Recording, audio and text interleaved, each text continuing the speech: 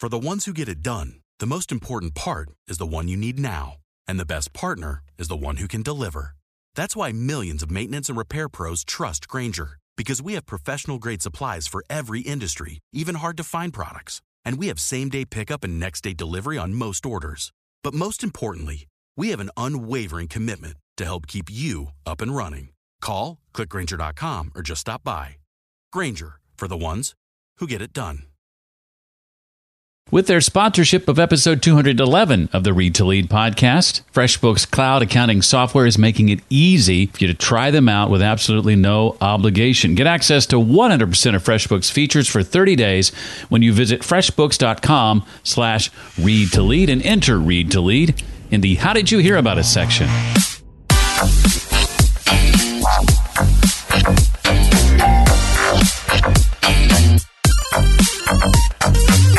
The world does not need another book of networking advice. The world needs a book that goes, here's how the network you're in operates. Now you can figure out what's authentic to you to navigate inside that network. Welcome to the Read to Lead podcast. This is the podcast that is dedicated to your personal and professional growth. I am your humble host, Jeff Brown, and it is my belief that if you desire to achieve true success in business and in life, then something you have to carefully consider is reading intentionally and consistently. I think it's that important. And the Read to Lead podcast is not only going to help you narrow what I call this ever-important reading list, but bring you key insights and valuable ideas from some of today's most successful and inspiring authors. We have someone who fits that description to a T. His name is David Burkus, and David is the author of a brand new book called Friend of a Friend: Understanding the Hidden Networks That Can Transform Your Life and Your Career. Now, you're probably familiar with the use of the word silos in a business context and how that can be a bad thing. I'll ask David to talk about how silos, in moderation at least, can actually be a good thing. I'll also ask him why a large network and a tight-knit team isn't as valuable as a loose network and temporary team, plus the benefits of focusing on a few of the right connections, and much, much more. For fear of David smacking me upside the head if I say too much, I'll just say that I have it on good authority. You'll want to stick around to the end of our conversation today.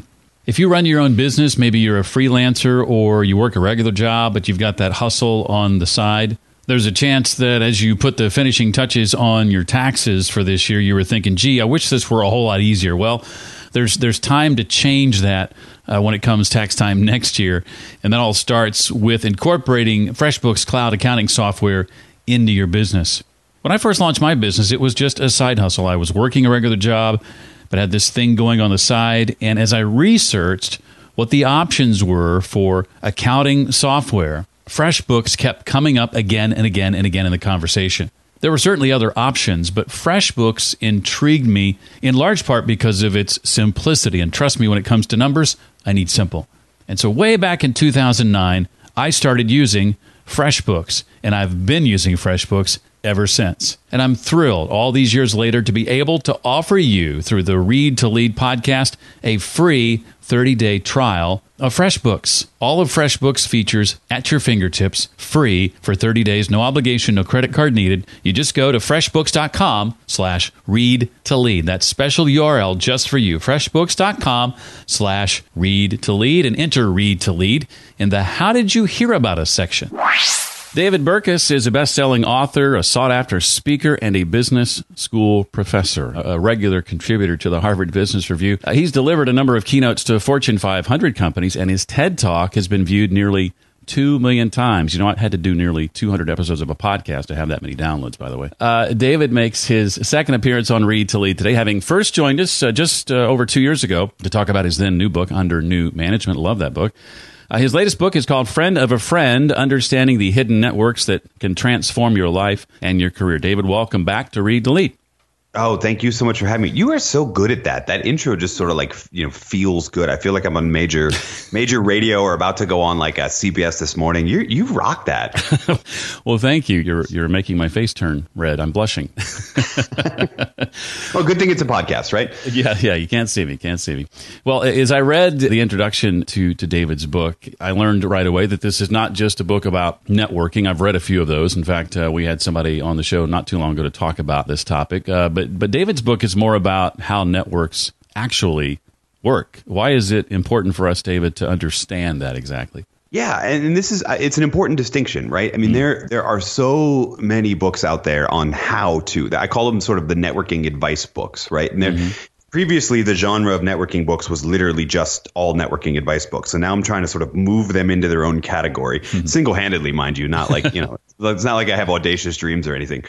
And then create sort of a new subcategory of these books, which is it's less about networks and more about understanding how they work. The reason is that I think so many of us, when we think about networking almost like a 4-letter word, right? I mean, it's a 10-letter word, but we think about it like a 4-letter word.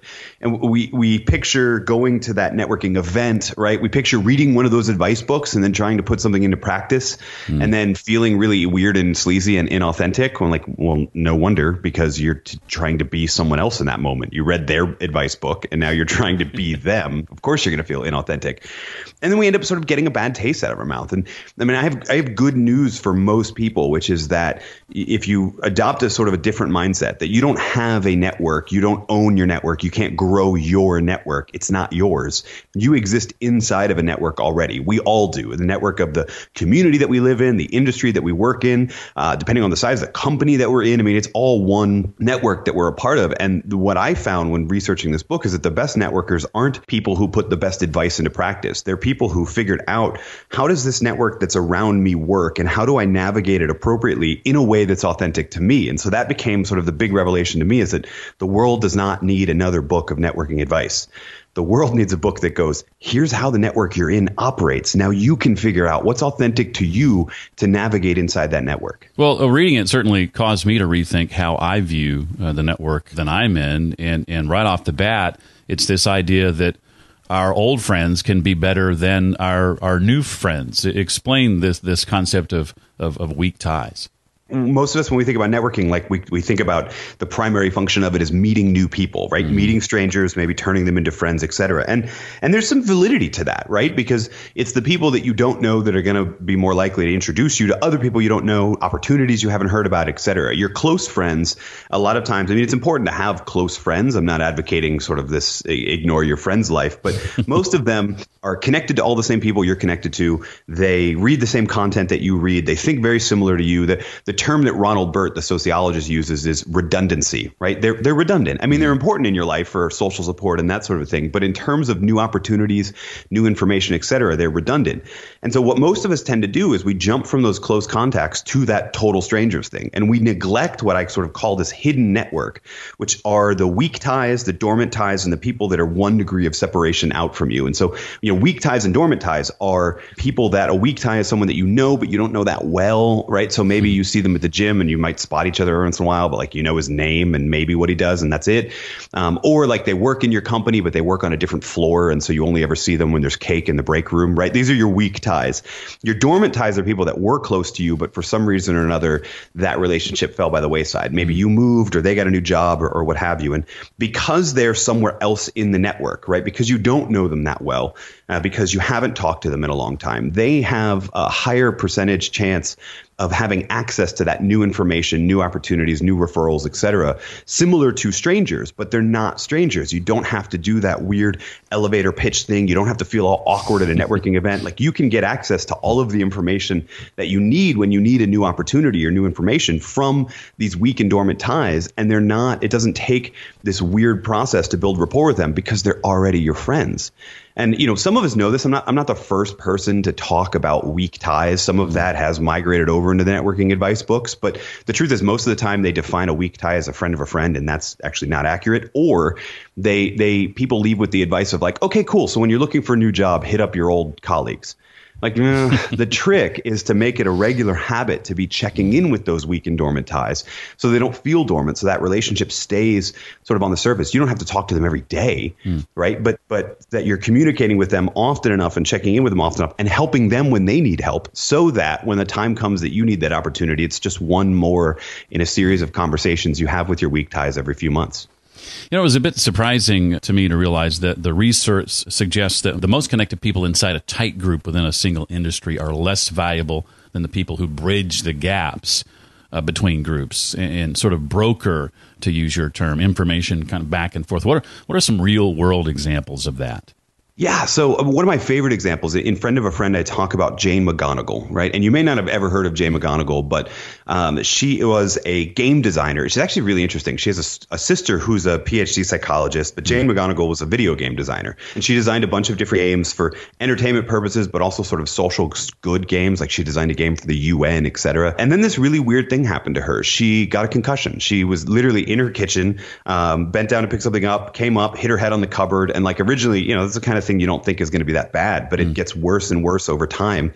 And now doctors are talking to her about the months of recovery that it's going to take to overcome this concussion. And, if you know a little bit about head trauma, it's a really dark time. Like you end up just constantly in pain. You're sometimes vomiting because of light. You don't want to go outside. You can get really depressed. And in fact, Jane got to this point where she goes, I'm either going to kill myself or I'm going to turn this into a game. I'm going to use what I know about game design. And so she starts designing this game that gamifies. It tricks her into doing the things she needs to do to get better and avoiding the things that she needs to do to not. And it helps her feel much better. And so now she starts taking her show on the road in a sense. And she actually started partnering with people, not from the game community, but with the mental health and medicine and psychology communities to help rectify the game, to sort of alter it a bit and start doing studies on the game to prove that you can actually sort of cure some long-term illnesses, or at least help people cope better with those illnesses by playing this game that now she calls super better, as in, I don't want to just get better. I want to get super better. I want to be better than I was before. So she's built this bridge between the game community and the mental health and medicine community that never would have happened had she not had this injury, and unlocked sort of a tremendous amount of value. And we tend to think, like I was saying earlier about redundancy, we tend to think that like the lesson is I got to know everybody in this network. But eventually, because of that redundancy thing, you get to this tipping point where every new person you meet doesn't really provide much extra value for you and much extra attempts to connect. You can't be that person on the edge of a community screaming, let's all partner with this new other community you've never heard of. You're going to look like a crazy person. But eventually you get deep enough into one community that spending time making new contacts in that community becomes redundant, and you're actually better now looking for, who does this community need to partner with? Where can I be the source of information that flows back and forth between these two worlds? And you end up unlocking a tremendous amount of value for both communities, like Jane McGonigal did, but you also end up having a lot of that value spill back over onto you and your career and your success. If having been a member of the traditional workforce, David, has taught me anything, it's that there's a danger in working in silos. That's something that we were aware of, but we just did it anyway. That's just how we worked. Maybe that mirrors your experience as well. Maybe it doesn't. But David says there's an argument to be made for spending time, at least in moderation, in clusters. So what do you mean by that? Yeah, so I mean, silos are definitely a bad thing, right? But I think we took it a little too far, right? I mean, I love like silos, politics, and turf wars. Patrick Lencioni is one of his classics, right? And I definitely agree that most organizations are a little too sort of proprietary with, okay, it's our department, it's our leg of the org chart, et cetera. But I think we can overcorrect and we can go, we need to be a totally flat organization. We need everybody to know everybody. We need a pure sort of egalitarian network. And the truth is, in those sort of networks, information doesn't flow as properly. There's not as much innovation because people don't feel a level of safety to sort of share. So you can't ignore a silo altogether. The trick is, and I talk about this a bit in the book in a different chapter, is to do what General Stanley McChrystal did with the war in Iraq, which is to create sort of teams of teams where you do have your team, but you're rotating a few people around in such a way that each team knows someone on the other team. In your own life, what this means is that you need to sort of balance the amount of time that you're spending in that cluster or community of practice, which is the term that I sort of like to use. You need those sort of groups to fall back on. But then you also need to break out of that and take your work on the road. The best analogy, and unfortunately I thought of it after I finished the book, so it's not in there. The best analogy is to think of silos or think of clusters as a harbor. It's a great place for a ship to be for a period of time, but you can't stay there. You're meant for the sea. Very good. Well, a few weeks ago, David, we talked with Scott Gerber, who wrote the book Super Connector. And I think being a super connector is something most of us feel, gee, that would be great if I could be that. But I think most of us also probably view that as being out of our reach. But you say it's possible for most of us to do that if we do it with care, to grow our network large enough to be a super connector. How does the average Joe make that a reality? Yeah, so I have to confess, this is something that I was a little bummed when I saw Scott's book for pre-order on Amazon, because super connector was it's a term from network science originally. And it was a term we were thinking about using as a title, but he beat us to it. So there's two things here. The first is that, and we sort of hinted at this earlier, is that if you don't want it, you don't actually need to be a super connector. Like in the book, we talk about Kevin Bacon, for example, and 6 Degrees of Kevin Bacon. And you would think that because you can connect anyone in Hollywood to anyone else through Kevin Bacon, I don't know if you've ever played this game or not, we would think of Kevin as a super connector. The truth is he is the 669th most connected person in Hollywood. That's pretty bad, right? Yeah. But it speaks to the nature of networks, that because of the levels of sort of interconnectivity you probably already have between your close contacts, your weak ties, your dormant ties, and people that are 1 or 2 degrees of separation out from you, you probably have access to everyone that you need to have access to. That said, as we talk about in the book, being that sort of super connector person is possible. And the mistake that a lot of people make is they look at these people who have a disproportionate number of connections and they think like, oh, well, they have 3,000 people in their network and I have 600. I'm never going to get there. And what they don't see is two things. Number one, those people usually got there by taking care of the network, not running around meeting strangers, but by taking care of the network, introducing people to each other inside the network. Sort of, instead of trying to just run up the score on number of connections, they were trying to deliberately move themselves closer and closer to the center of the network that they were in, right? So that's sort of step one, by kind of interconnecting. The other thing that happens, we talk about this in the chapter right after it, is the truth is there's a bit of a flywheel effect or a gravitational pull to becoming a super connector, right? So in network science, this is referred to as preferential attachment, which is a fancy term for that flywheel effect. Because what happens is as you start moving yourself to the center of the network, as you become one of the more connected people in that community, you make it much more likely that when new people enter the community, you're going to get introduced to them. So it's almost sort of a passive income type of thing, right? Like an investment. You make a certain amount of investments over time, and then eventually that compound interest starts working for you. It's the same way here. And so you might, what I think the real lesson of this is not only is it possible, but if you're looking in frustration at the people like Scott who are, one of the things you're missing is that they've been putting in a lot of work over a long period of time. And while it seems like everything just comes so easily to them, it comes so easily to them because they're now getting the dividends on all of that work ahead of time. And so not only is it sort of, is it possible, it's something that manifests over time. And so don't get discouraged if it looks like you're still having to put in the work and it's happening easily to other people. If you're new on this road, if you're new traveling down this journey, don't fault the people that are a little bit further behind. Be encouraged by their success, because that's going to come to you eventually too if you keep working. You're probably familiar with those television shows of the masked magician who's revealing the secrets behind the trick, how it's really done.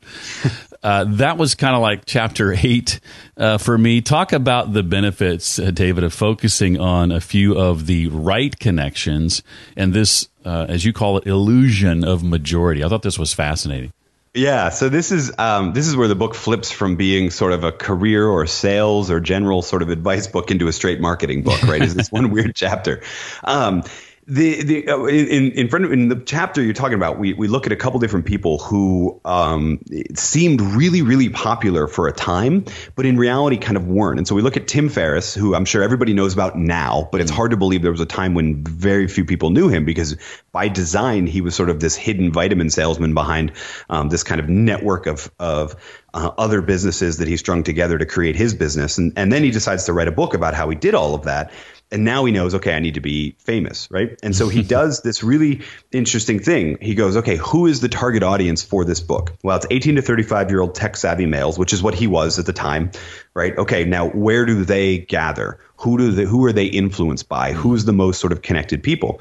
And he starts targeting just those blogs that 18 to 35-year-old tech-savvy males read. And this is something he doesn't do like right off the bat with just spam email and then forget about it. He's building those relationships over time so that when the book comes out, of the sort of 30 or 40 most frequently looked at blogs from this demographic, he's got bloggers who are wanting to write about him in 20, 25 of them. So suddenly, like if you're an 18 to 35-year-old tech-savvy male, suddenly Tim Ferriss is everywhere. If you're not, he's still not there, right? It would be 6 to 12 months before 4-hour work week would get such sort of a critical mass that the general audience is aware of it. But in the initial launch stages, he looked like he was everywhere, even though he wasn't. And it was actually after that happened that network scientists sort of explained, okay, what's going on?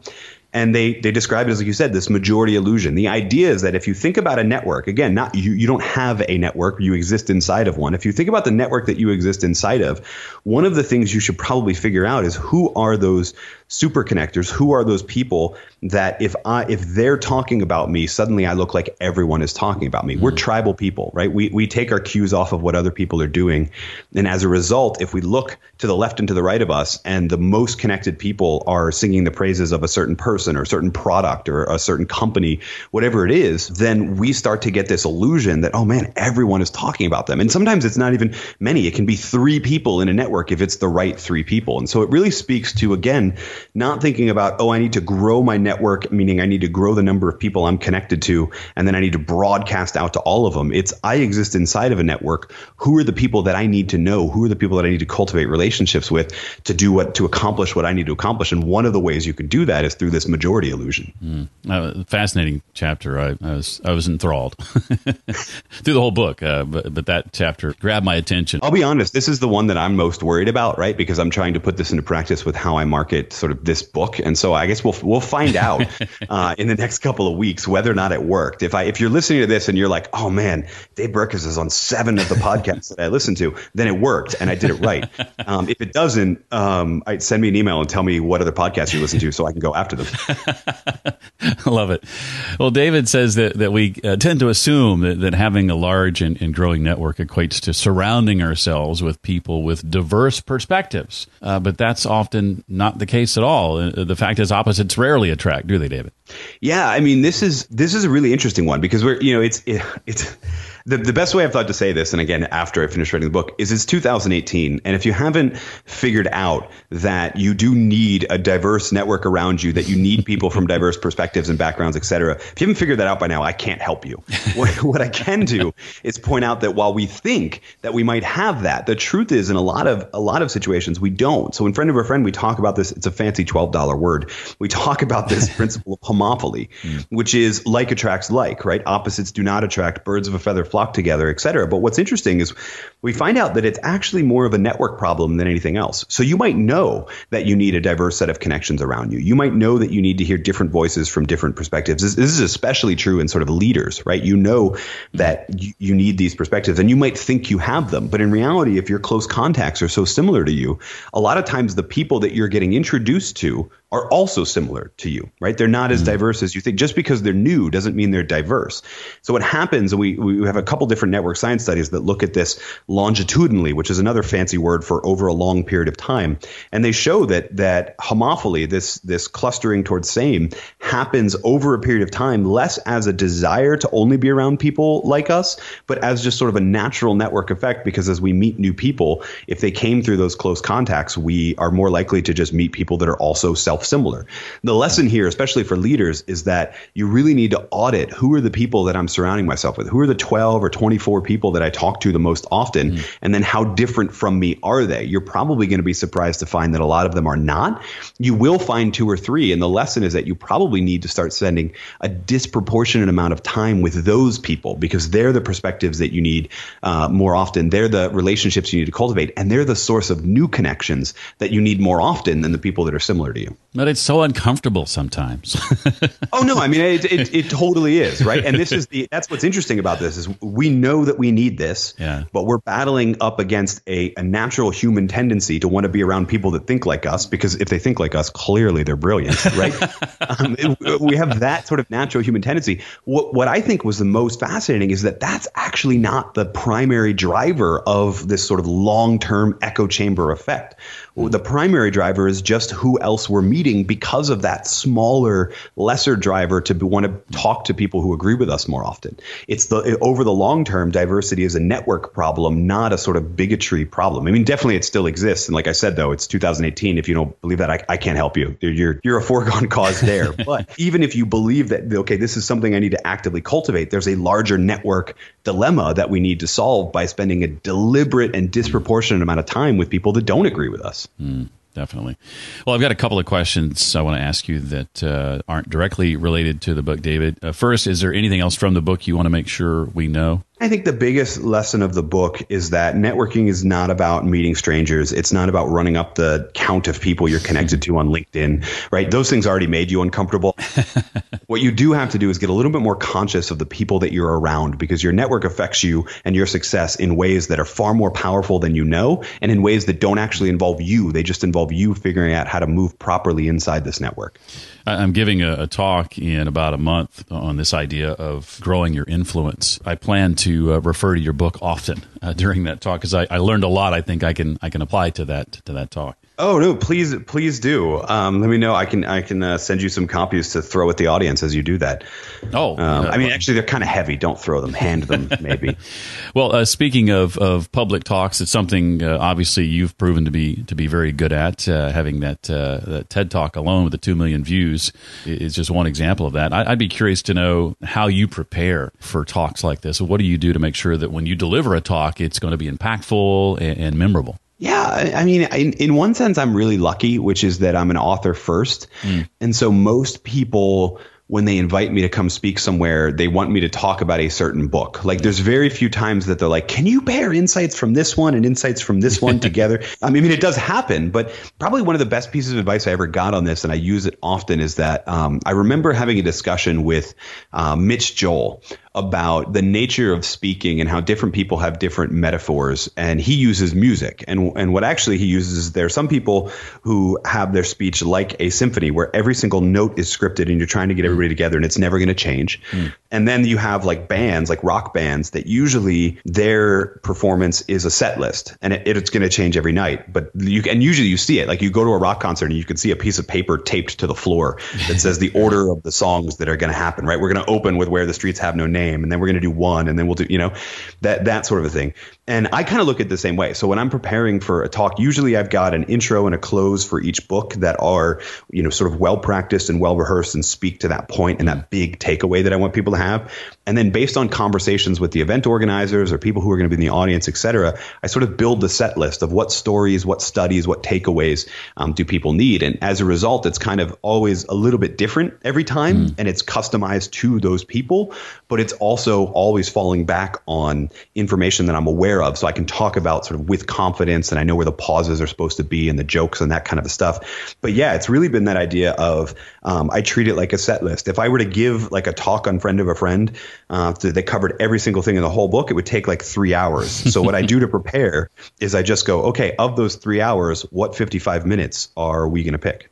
And that makes so much sense. So you talk about having sort of a well-rehearsed or standard open and close. John Acuff talks about the importance of that first 60 seconds, and oftentimes it's the ending they end up remembering, right? It's the last thing they heard. And so to make sure those things are well-rehearsed in practice makes sense, and then adjust in the middle depending on who you're giving the talk to. I like that. Well, I'm all about book recommendations, and I'd love to know, since we last talked, and it's been a couple of years, what have you read specifically in that time that has impacted you? Man, I should have listened to the old episode to remember what I said. I will say this. I probably in that interview recommended a book called The Opposable Mind by Roger Martin. And I have, even though I said it then, I have read it because I reread it about once every year or 2 years. And it's a book about how the best sort of thinkers, the best leaders, the best influencers are able to hold two different mental models in their mind at the same time, two different contradictory thoughts, and not go, okay, is this an either either or, but how do we sort of pair them together and leverage the strengths of each one, et cetera. And it's a really, I mean, Stephen Covey sort of scratches at this with the idea of the win-win or the not, it's not yes or no, it's both and. I didn't get that right, but whatever Stephen Covey said. Roger sort of takes a much deeper dive on it. And I read it, like I said, every once in a while. I probably haven't read it for about 18 months, but I read it right before I read his follow-up. He finally published a follow-up called Creating Great Choices, which is much more of a how-to of this opposable mind idea. So those would be two. And then probably in the last few months, I finally got to read Daniel Pink's When, which is his new one. I mean, I love everything that Dan writes, but When is actually sort of the most prescriptive he's ever been in terms of like, here's the science, but do these things. And the most individual. Like Drive is great, but unless you're sort of a manager or you're trying to figure out why you hate your job, there's not a ton there. To Sell as Human is great in terms of influencing people, but When is like every single person in the world can get better at how they time certain decisions, how they structure their day, all of those sort of things. And so I loved it for that reason. It's funny you mentioned that. That was our pick of the month for March in the Read to Lead University Book Club. Loved that book, had a great discussion on it. And then had a chance to meet Dan at a book signing here in Nashville for the first time and ran into our mutual friend, Tim Grahl. Oh, yeah. I remember he told me he was going to be there. And I was actually emailing Dan that day, too. And I think I said, like, say hi to Tim, say hi to Jeff, say hi to all these people that I know on Facebook are going to your event. I just heard back from Dan yesterday as we've been talking about getting him back on the show. He was first here like 4 years ago. And he wrote back to me and said, can we look at like after July? he's pretty busy, to say the least. Well, I wanted to give you a chance with the book about to launch. I know you've got this sort of pre-ordering promotion going on. Would you care to enlighten us and tell us what's involved there and how we might take advantage of that? Yeah, so we've got actually a couple different things. So the book is out May 1st, but before then and during all of that whole thing, we've got a suite of different bonuses that help people put into practice the ideas in the book. That's really, really easy if you get it and you forward your receipt to preorder@davidburkus.com. We've got all sorts of stuff. What I want to do, because I'm a fan of your show, I listen to your show, which is always a little weird because it means I'm going to listen to myself here in a little bit, is I put together, I don't know, what's the right way to say it? If you also listen to the show, if there's this huge fan of this show and you listen all the way to the end, you're part of a very sort of special group of people. I like to call them the end of the podcast club, right? You obviously liked this content because you listened all the way through. So one of those pre-order bonuses I want to give to the whole audience just as a thank you. It's this course that we put together called the How to Connect course. And it's based on the research in Friend of a Friend, and it's specific to how do you give and get the introductions you need. So navigating the network, how do you introduce to people, how do you seek out the introductions you need, et cetera. And everybody who's listening, everybody who's part of the end of the podcast club, it's an all audio course. So if you like podcasting and audio, you're going to love it. If you hate it, I don't know how you got in the end of the podcast club. But that is at davidburkus.com/read-to-lead, totally free gift. You could just download it off that page. It's live now. And so I hope people get the book in triplicate. I hope they give it to their friends and friends of friends. But the truth is, I hope you download this course. It's free content that everybody can benefit from because I'd love to keep that conversation going. So davidburkus.com/read-to-lead, my special gift for the end of the podcast club. Go get it. That is amazing. Thank you. That's awesome. The book, again, is called Friend of a Friend, Understanding the Hidden Networks That Can Transform Your Life and Your Career. Get to know him. His name is David Burkus. David, it was a pleasure to have you back. It's been too long. Thank you for being here and sharing your knowledge and your expertise. Thank you so much for having me. And you're right. It's been a bit too long. So let's keep the conversation going beyond here. Not just you, but with the listeners too. I'd love to hear your thoughts and what resonated with you when you check it out.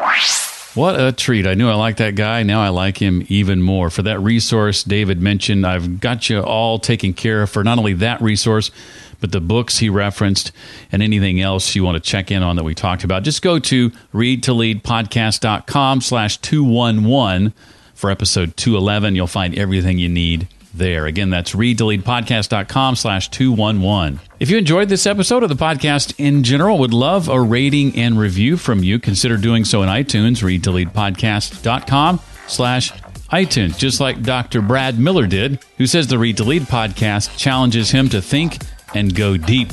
Thank you, Dr. Miller, for your 5-star review. Really appreciate that. Do you like the idea of reading a book along with a group of other professionals just like you and coming together virtually to talk about it toward the end of the month? Well, if that intrigues you, that's just the tip of the iceberg of what's in store at readtoleaduniversity.com. My monthly book club. I'd love to have you be a part of it. Again, readtoleaduniversity.com. And finally, I'd like to say thanks to FreshBooks Cloud Accounting Software for sponsoring this episode. To find out more about that free trial they have available to you, visit freshbooks.com/read to lead and put read to lead in the How Did You Hear About Us section. Well, that does it for this week. I look forward to seeing you next time. Until then, remember, leaders read and readers lead.